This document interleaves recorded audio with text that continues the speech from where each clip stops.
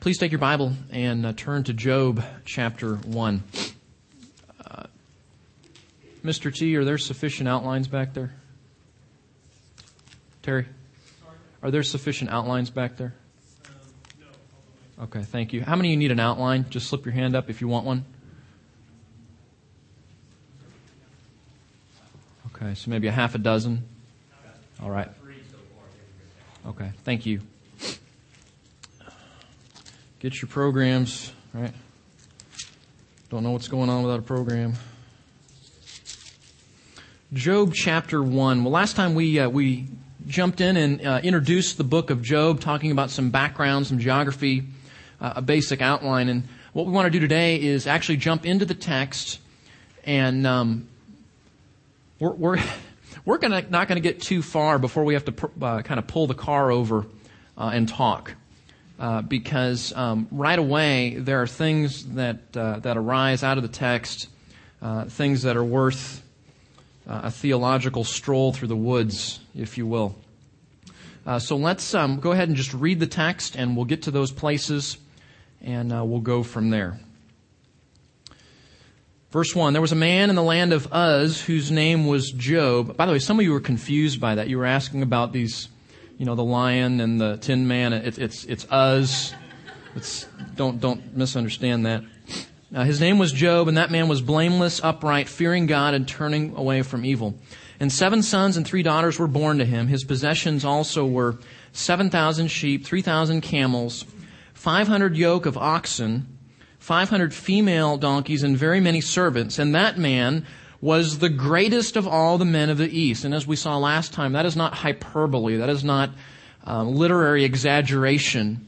That is quite literally the historical significance of this man named Job. He was the richest, he was the most godly, and he was the most prominent in his day. And his sons used to go and hold a feast in the house of each one on his day, verse 4.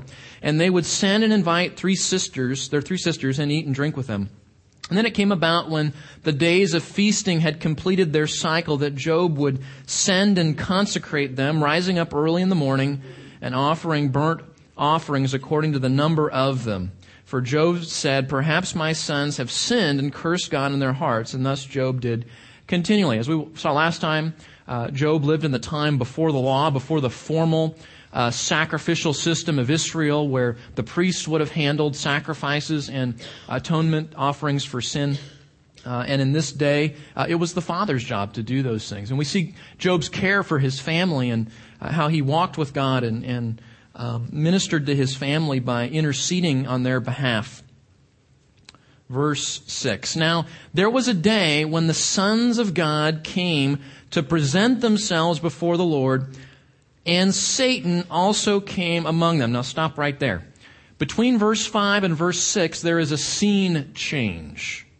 If we were watching a movie, there would be some sort of panning out, perhaps, of the initial scene of Job there, sitting there offering sacrifices to his family, and maybe there'd be sort of a fade out and then a fade in to a brand new scene. This scene is perhaps the scene of heaven itself, where God is sitting on his throne, and these sons of God are coming to present themselves before the Lord. Just one day, the text tells us. And the idea is this was something that happened on a regular basis, where God would be on his throne, the sons of God would enter, and as it were, sort of report in to him.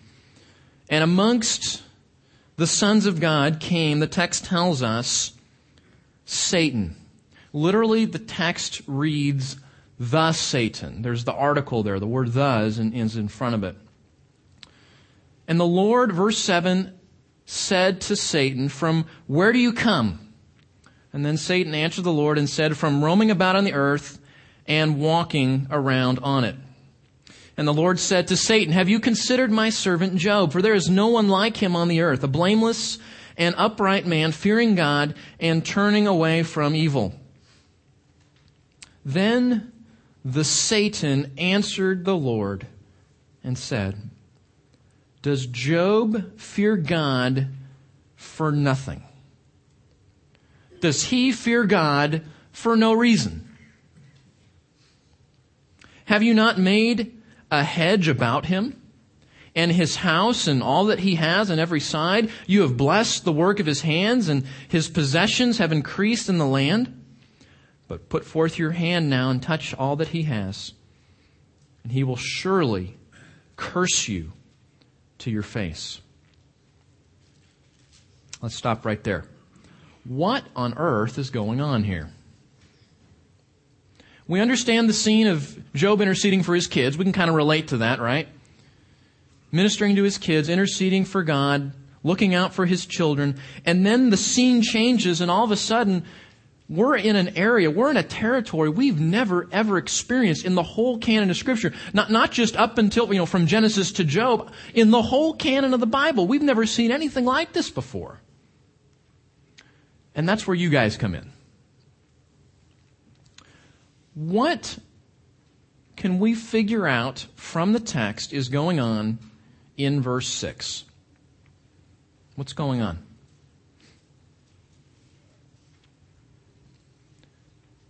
We have a big group, but this is where you participate. Okay? What's that? Spiritual battle. Okay. There's some spiritual battle going on. Come on, let's just take this whole text apart. Yeah. I just see it as God's complete sovereignty over everything that's going on the earth, even the evil forces. Okay. We see later on God has to give Satan permission, but can we go back to spiritual kindergarten for a little bit? Can we do that? Can we just ask some really, really simple questions? Who's Satan? Where does it say that? Oh, okay, it doesn't say that. Okay, let's start with what we know. Let's start with the text, and then we'll walk through the theological woods and see if we can figure that out, okay? Who are the sons of God?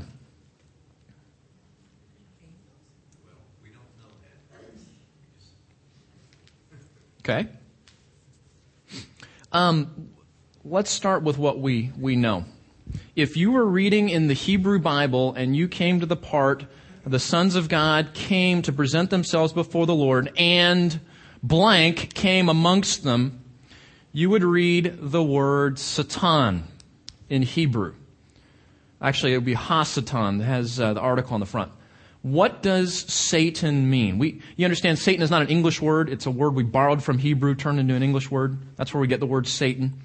What does Satan mean? What does Satan mean? Adversary. Okay.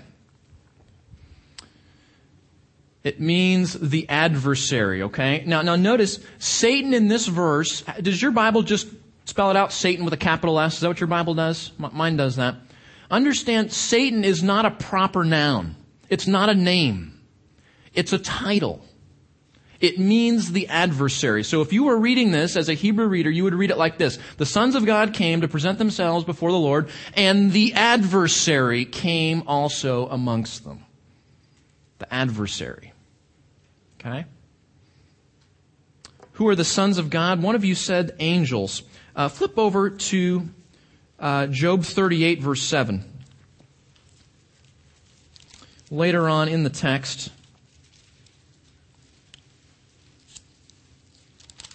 by the way, I'm going to warn you. You might get like paper cuts and stuff like that and dry skin. We're going to flip through the Bible so much this morning. So you're welcome to just listen if you'd rather do that. Otherwise, try and keep up. Okay. Job 38, verse 7. This is in the midst of God answering Job out of the whirlwind. We'll get to this in a few weeks. And he's challenging Job. Verse 5, who set its measurements, since you know? Or who stretched out the line on it? Talking about the creation of the world. On what were its bases sunk? Or who laid its cornerstone? Verse 7, when the morning stars sang together, and all the sons of God shouted for joy. That helps us a little bit with understanding who the sons of God are. And the parallel there is the morning stars, the sons of God. Those are titles for what? For angels. That's right. And here we see that the angels quite literally shouted for joy and sang together as God was creating the earth. That's pretty cool. That's another really cool scene that we see here. Okay, so the sons of God are angels by context according to how it's used elsewhere in the book. Okay? What else do we learn? I go back to Job 1. What else do we learn about Satan? Just, again, spiritual kindergarten, okay? Real simple, real basic. Let's not draw on all of our theological knowledge just yet. Let's just look at the text and see what we can learn. What else do you know about Satan? We know his name means the adversary.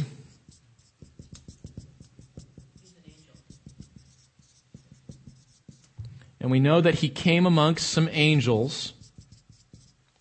Okay? Now the text doesn't tell us he's an angel. It just says he came amongst the angels. Okay? That might be true. But we're not going to get that from this text in particular. Just look back at those first few verses we read. Just basic observations. What's that? He roams the earth. Very good.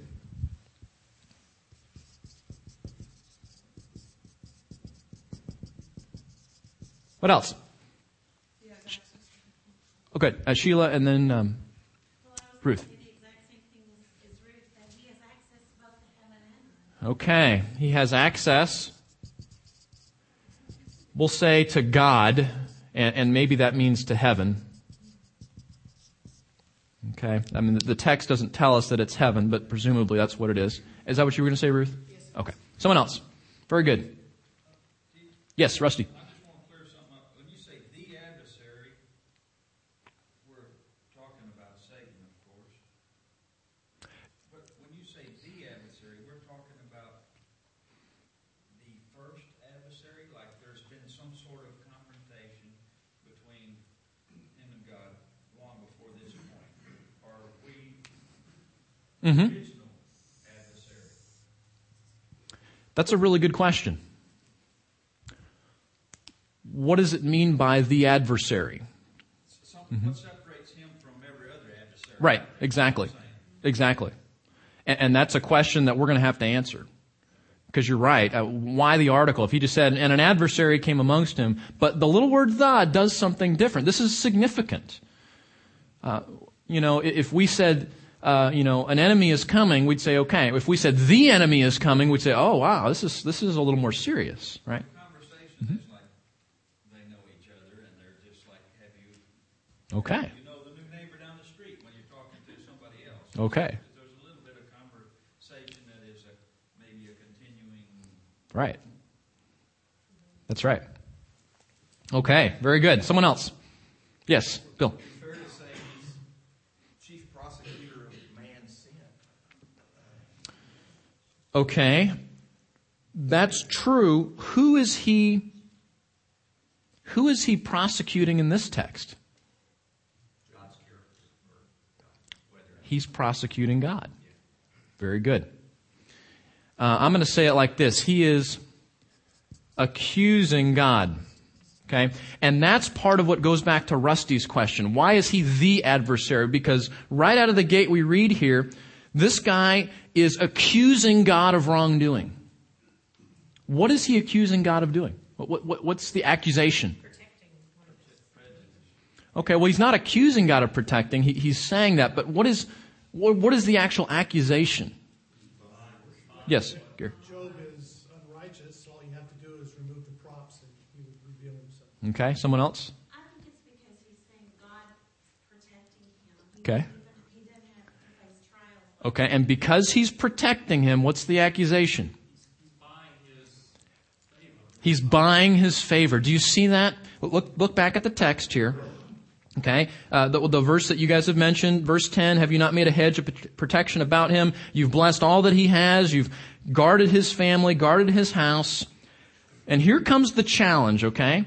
And this is reminiscent of Eden. It's so subtle. But put forth your hand now and touch all that he has, and he will surely curse you to your face. What's he saying? Here's what he's saying. Job only worships you because you've made his life so good. Buying worshipers. I like that. And the accusation is, God, people only worship you when you give them all sorts of stuff, all sorts of blessings. You make their life go well. And then the accusation comes, but watch this. If you remove all those things, you remove all the blessings, remove the hedge, remove the family, remove the possessions, you're going to see Job's true colors then. You're going to see that he will, and the Hebrew text is emphatic, he will surely curse you to your face. And that, we're not going to talk about this today. I mentioned this in my sermon a few weeks ago. That is one of the huge, huge theological questions that this book asks of the reader. Why do you worship God? Why do we worship God? It's easy to praise Him, to thank Him, to walk with Him, and oh yeah, me and God, we're great, when life is good, right? But what this book is saying is that it takes sometimes the removal of those blessings for us to see why we really worship God. In fact, we can say it even stronger. We probably do not have a clear assessment of our own hearts until God removes some of His blessings. But isn't it odd that whoever this guy is, he is accusing God? I mean, this is the creator of the universe. This is the sovereign. This is God. And this creature, whoever he is, comes right in, sticks his finger in the nose of the creator and says, you know what? You're up to something no good. Do you see how outlandish that is?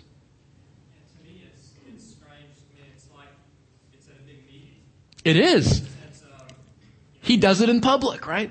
Absolutely. Okay.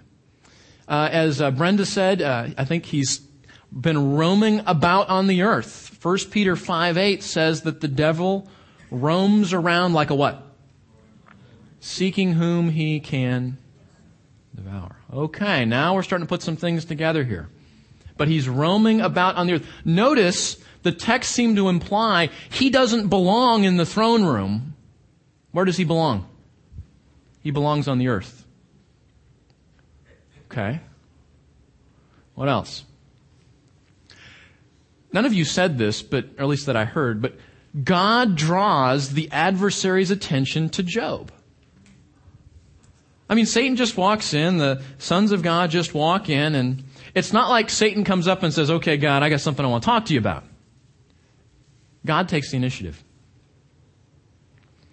And that's another interpretive key, and it's also very, very troubling if you think about it. Okay? Because it's easy to think, well, yeah, the bad stuff that happens in my life is because of Satan and all that, but, God would never want that to happen. That's not good theology.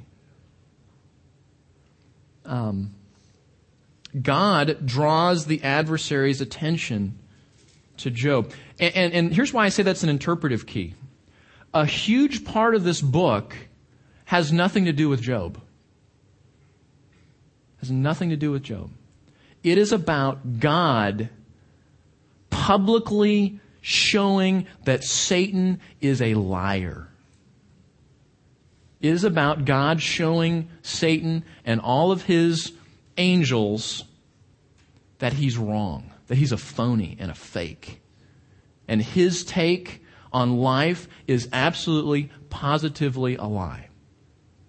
And one of the things that this book is going to do, it is going to glorify and honor and hold up the name of God, the rightness of God, the truth of God, right in the face of the devil himself. He's just going to use Job to do that, in part. And if we don't miss it, we just kind of gloss over that. God's the one who starts all this.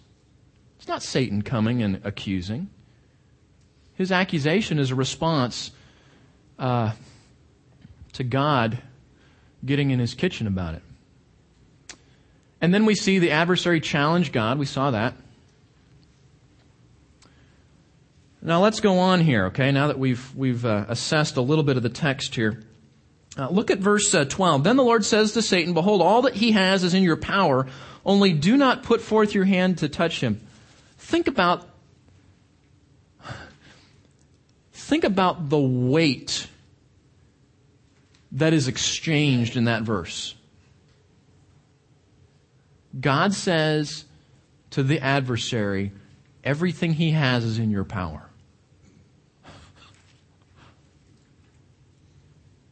Everything.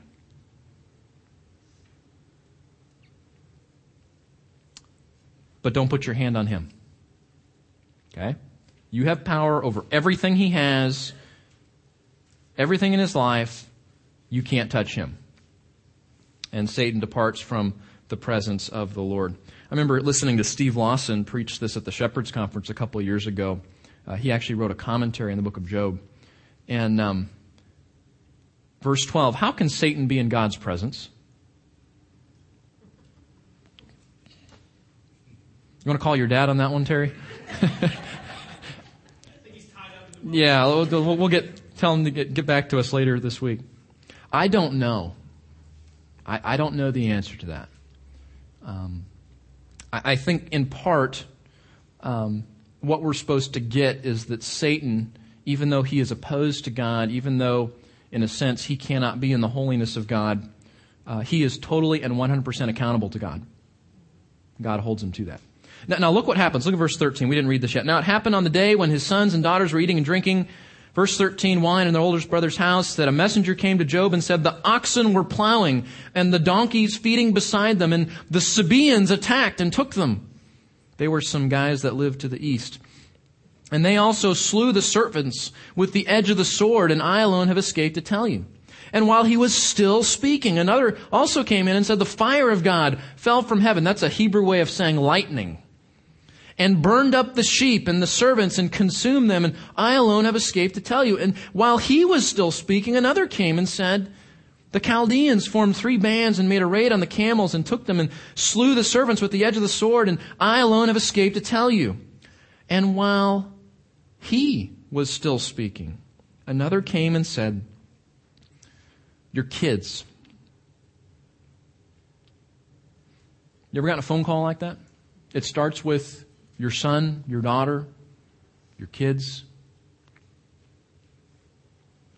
Your sons and daughters were eating and drinking wine in their oldest brother's house.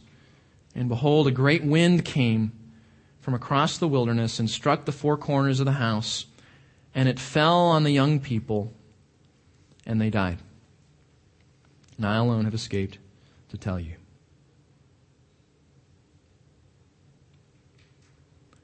In the span of just a few minutes, Job lost everything in his life.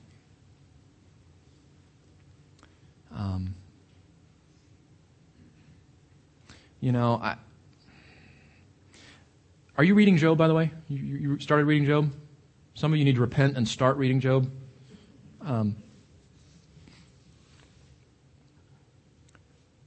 It's worth... I don't know that we can connect with this book unless we spend some time thinking about how hard that must have been for him. Lost all his kids, lost all his livelihood, all his animals, all his stuff. Everything that was important to him, he lost. And we see... Notice the 2 perspectives. We see the courtroom scene where God gives him permission, and then we see just what Satan is able to do in the life. The adversary has power, though it must be permitted by God. Satan could not do anything that God did not permit. That's an underlining statement in our study. Satan cannot do anything that God does not permit. This is not God. God is not. This is not like the Force. Okay, there's a light side and a dark side, and they duke it out with lightsabers. That's not the picture here. This is not the God of Taoism, where there's a yin and there's a yang. There's a good, there's an evil. In this corner is the good creator of the universe, God, and in this corner the arch enemy, the rival, the evil Satan, and that's not the picture at all. There is one God. And Satan is totally underneath and submissive to God's permissive will. But that doesn't mean that his power is not significant. Look at this with me. He has power to use and influence people. The Sabaeans and the Chaldeans in our story. Satan can and does use people every day. Okay? He also has power to use the weather. Did you catch that? The fire of God from heaven. That's lightning. And then later on, the wind. A great, in this part of the culture, there were these really tornadoes that came out of the plains of the desert, much like the Midwest. And that's what happened. A tornado came and took out this house and killed all his kids. Does that just happen? No. That was, according to this verse, properly interpreted, that was Satan's doing. He has power over people. He has power over weather. Look at this. He also has power to use sickness and disease. We're going to see that later on in Job chapter 2. We haven't gotten quite there yet. But Satan is going to afflict Job with this skin disease. Okay? Now, let me ask you a question. Is that a pretty powerful guy? Is this someone, is Satan someone who we can just sort of write off in our experience? You know, evangelicals, the movement that our church grew out of, okay, Bible churches and all that, tend toward two extremes when it comes to Satan. One is we ignore him. And, you know, we talk about him and, oh yeah, there's Satan. But I mean, for all practical purposes, we really don't deal with him. We really don't talk about him much. We don't think about him. And then the other extreme is, you know, Satan is the reason for all of my problems, right? You know, my children don't disobey. Well, you know, it's Satan. Or my children don't obey. They have no trouble disobeying. They don't obey. That's Satan. You know, my mother-in-law gets sick. That's Satan. My house floods. Well, that's Satan. You know, Satan is the explanation to everything. And that's just, frankly, giving him way too much credit than Scripture gives him. But one of the things I want to do in this class is to try to strike a balance between those two extremes. What I trust is the biblical perspective. Satan is real. He has huge, real power. And some of the things, okay, listen, some of the things that happen in our lives are because of his work. Cheryl. Would Satan have to get permission for each instance of doing this? Or does God kind of just allow him to have the power and then he can do what he wants? Yeah, that's a good question. I don't know. According to how it plays out here, he has nothing and has to go get permission for each incident. But I don't know that the answer to that is so crucial, because the theological point is God has to give him permission one way or another. Whether it's granted first and then he restrains it, or whether he restrains it and then it's granted, it still is coming from God. Rich? Something else we kind of just skimmed over here when it talks about him roaming about the earth. Mm-hmm. There seems to imply that he doesn't have an omnipresence. Yes, that's true. Very good. That he does have to be, he can only be one place at a time. Right. And so, once again, if we ascribe Satan to all these things that are going on, he sure gets around. If that's the case. Yeah, well, I've heard theologians say, you know, angels aren't omnipresent, they're not omniscient, but they're really fast and they're really smart. Okay? Now let me ask you, let's see, how many of you have been married here for more than 20 years? Okay? 25 years. 30 years? 35? 40? Okay. James wins the prize today, okay?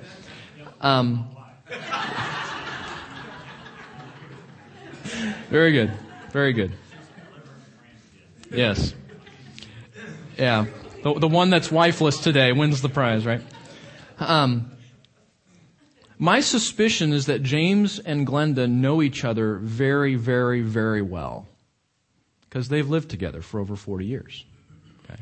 And if you've been married to your spouse for a significant amount of time, you know that person very, very, very well.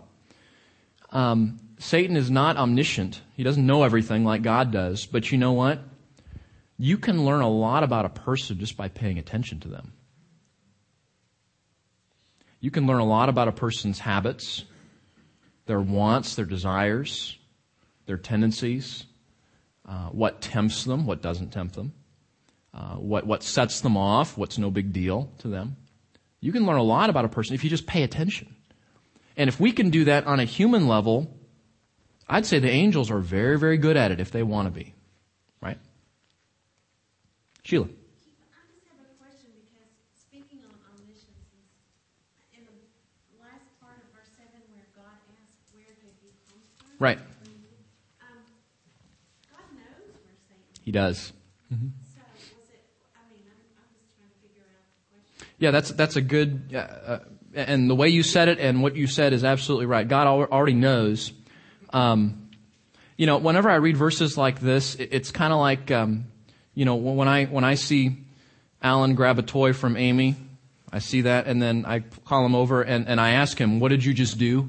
Right? What am I doing there? I'm drawing him out, aren't I? Okay, I'm initiating. I already know what happened, but I'm drawing him into the conversation. Okay, and I would suspect that that's what God is doing, something along those lines there. Is there Oh. It's like a lead-in.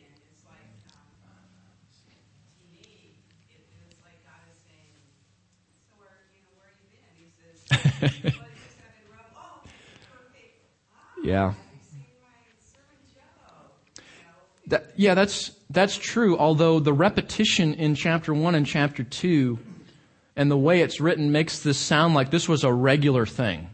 That the angels and Satan regularly report in to God, and God regularly is asking Satan, "What are you doing?" So yeah, that's true. He is drawing him in for the sake of the conversation he's going to have. But the text seems to indicate that this was a normal thing that happened. So I think he wants them to acknowledge what they're doing. Their role is their dominion and authority right. over parts of it. In fact, this is something angels do. Is Right. They have dominion. And that little phrase that said roaming to and fro around the earth Right. is kind of an indicator that they have dominion over something. correct. Because in Zechariah, the angels come in Zechariah chapter 1, Mm-hmm. and the man in the myrtle says that these are the ones whom the Lord has sent to walk to and fro Right. throughout the earth. Right. So Yep. that's showing. Very good. So it's an indication of their dominion over the earth. Right. Absolutely. Cece. Oh, it's just precept for doing Matthew. Yeah. And I was just, when you put those three things up there that God permitted, when Jesus starts his ministry, those are the things that he shows that he has power. That's true. In the temptation. Weather, disease, Yep. when they're out on the sea and he calms the sea, the disciples go, Right. Right. and I just kind of clear. That's neat. And speaking of Matthew, there are 4 places in the whole Bible where we hear Satan speak. Do you know what they are? Genesis 3. That's 1. Job 1 and 2. That's 2 and 3. And the temptation. And Matthew, and then the parallels in Mark and Luke. Okay. Only time we hear him speak. And there's striking parallelism that goes on there. Okay? Let's move on. You okay? You tracking? Okay. Let's look at this for a second. I put this in your notes just so that you'd have it. I borrowed this from Terry's dad. Paul ends his book, The Moody Handbook of Theology. One of the things I love about his dad's book, if you don't have that, is he's got all these charts. And I'm a chart guy. I'd wallpaper my room with charts if I could. And whiteboards. So this is just a little chart here that overviews the names of Satan in Scripture and the references. And the cool thing I like about this is it's not just the name and where it is. He gives you a meaning What's the significance of the name in terms of, what it means? Adversary, we learned that. The devil, diabolos, means slanderer. Evil one shows that he's intrinsically evil. The red dragon of Revelation is that he's destructive.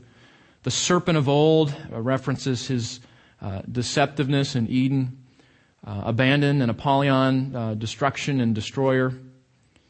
The accuser, we'll see, one who brings a charge. Beelzebul means the Lord of the Fly. No reference to William Golding there, but perhaps Golding was borrowing from Scripture. I don't know. Belial means worthless.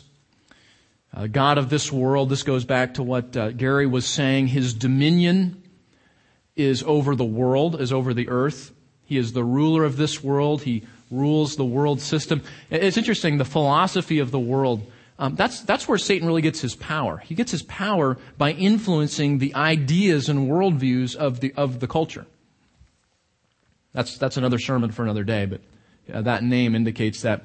Enemy just means the opponent. Prince of the power of the air emphasizes his control over unbelievers.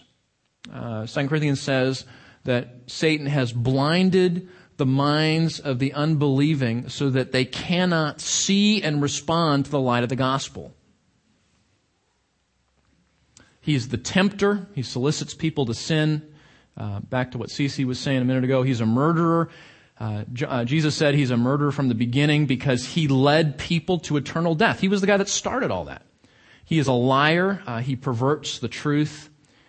And the term accuser, it's actually a different word in Greek. That's why Dr. Enns included it twice in Revelation 12 there. But that's just a little chart you can have if you don't have his book. I made a couple little changes there, but that's helpful for kind of getting an overview of who Satan is. Now,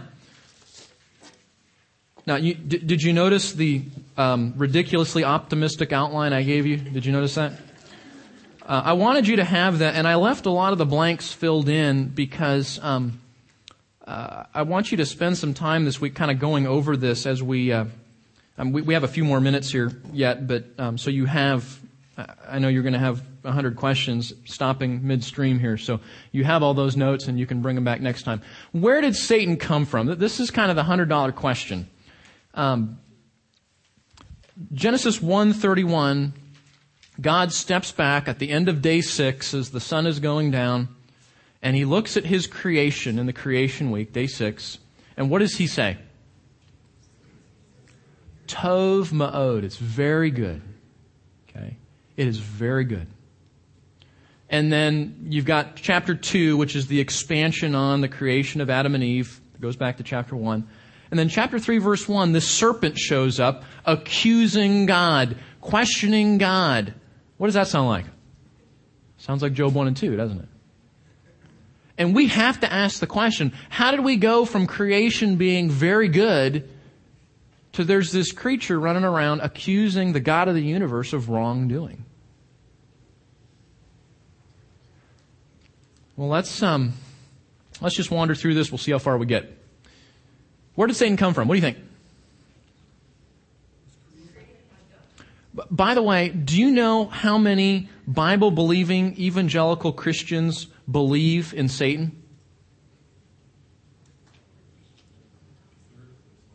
26%. 2008, George Barna did a poll.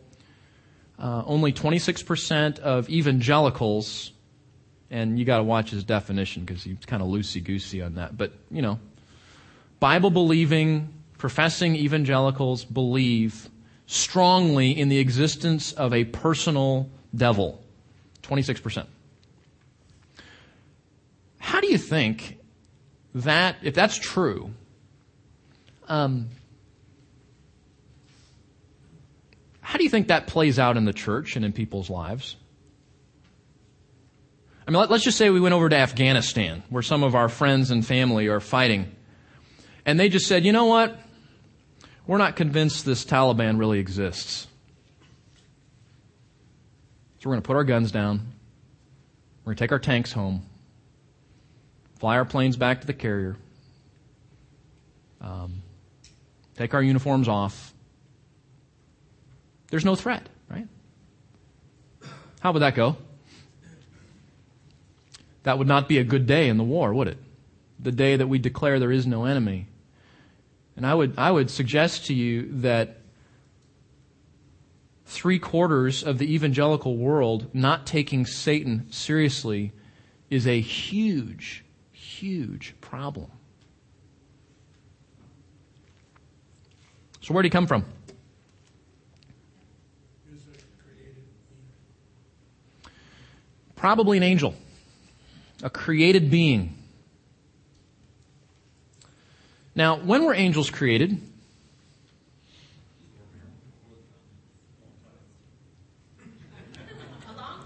Well, let's pray. We got well, okay, I've given you enough information to put it together.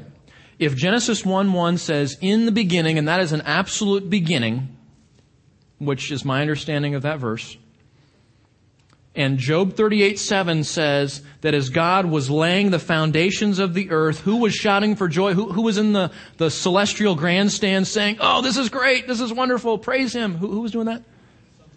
The angels were. The sons of God. The stars, what do you say? The morning stars. Okay? So what that means, I was tempted to give you a chart. That angels were created as part of the heavens. That was their original abode. Genesis 1:1. In the beginning, God created the heavens and the earth. And most likely the angels were part of the heavens. Okay? Angels are ministering spirits who can sometimes take on bodily form. Like in Genesis 19, when the angels show up to see Lot, and we see examples in Scripture. Gabriel, we see assuming bodily form. When Jesus was born, the angels came to the shepherds. They were in bodily form. But the Scripture tells us elsewhere that they are ministering spirits who can sometimes take on bodies. Interestingly, if you go to most Christian bookstores and you look for little angel statues, a lot of them look like girls. And actually, historically, I mean, I've got a stack of kids' Bible stories at home on Alan and Amy and Eric's shelves that we read to them sometimes. Almost always, the angels look like girls. Do you know in Scripture that never happens? If they appear in bodily form, they always look like a man. So I don't know where the girl thing came up with, but okay, they're ministering spirits. They're of a higher order than humans. We saw that. I preached on Hebrews 2 back at Christmas time. And remember, Jesus is God, and yet He's made what? Lower than the angels. So God, angels, people would be the hierarchy in terms of power and prestige and intelligence. And they're of a higher order than humans, according to Hebrews 2:7. There are countless numbers of angels. Revelation says myriad upon myriad, tens of thousands of tens of thousands. I asked Alan and Amy the other night what that meant, and Amy said, Daddy, that means there's a lot of angels. That's exactly what it means. The idea is you can't count them. And here's where it gets a little sticky. Okay? Satan apparently led a revolt in heaven against God. God judged him, and 1/3 of the angels sending them out of heaven to the earth. Oh, this is going to be a great place to stop. Turn back to Revelation chapter 12, please. Let's start. One of the rules of Bible interpretation is we start with the easier verses to interpret, and then we work toward the more difficult verses to interpret. Okay? So we're going to start with the easier verses, and we'll come back next time and look at some of the harder verses. Revelation chapter 12. And again, it's almost unfair just to parachute into Revelation 12 and just start telling you what things mean, because there's a context here. This is in the context of the judgments, and particularly the seventh trumpet, if you remember what that means in the playing out of the book of Revelation. And we'll come back to this and do a little more justice to the context. But here's what I want you to see for our time today. Chapter 12, verse 1. A great sign appeared in heaven, a woman clothed with the sun, and a moon under her feet, and on her head a crown of 12 stars. Who does that woman represent? Do you know? Israel. 12 stars meaning the 12 tribes. Very good. Okay, and she was with child, and she cried out, being in labor, in pain to give birth. Okay.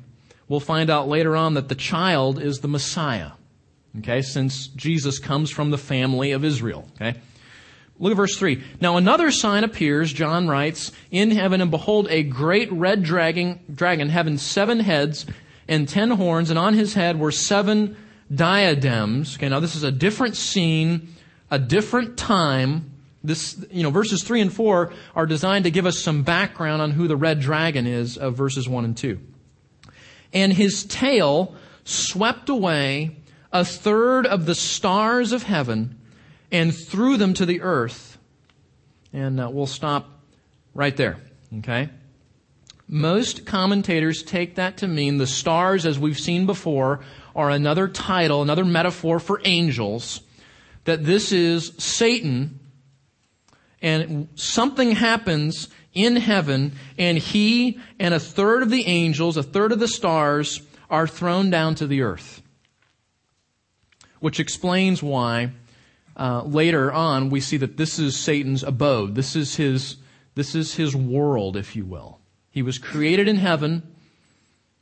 He was sent to earth and was given at least some dominion over the earth. And so that's usually, you say, this is the easier verse to interpret? Yeah, it is. Something happened, and God sent the dragon and 1/3 of the stars out of heaven to the earth. Okay? Yes, Jan. Oh, that's a really good question. I'll throw this up here before we leave. If angels were created on chapter 1, verse 1 of Genesis, very good, right? And they were present to see the foundations of the earth in the latter part of that verse. And chapter 3, verse 1 says Satan's already on the earth tempting Adam and Eve. Here's our conclusion. He fell sometime after day 6 of creation, when God says it's very good, and before the events of Genesis 3:1.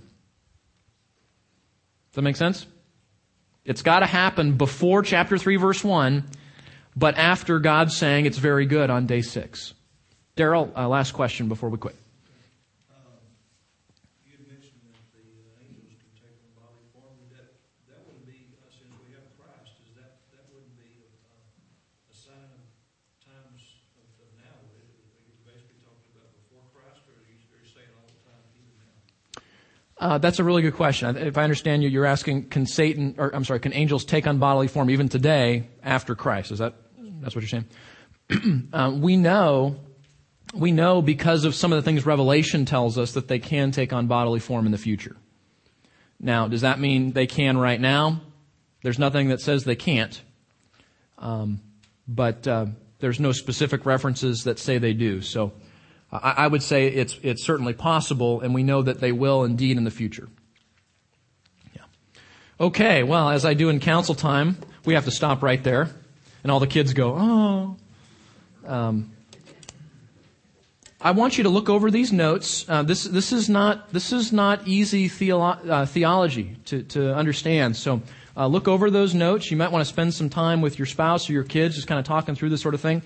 And we'll pick it up next week. Come back with your questions. Let me pray for us.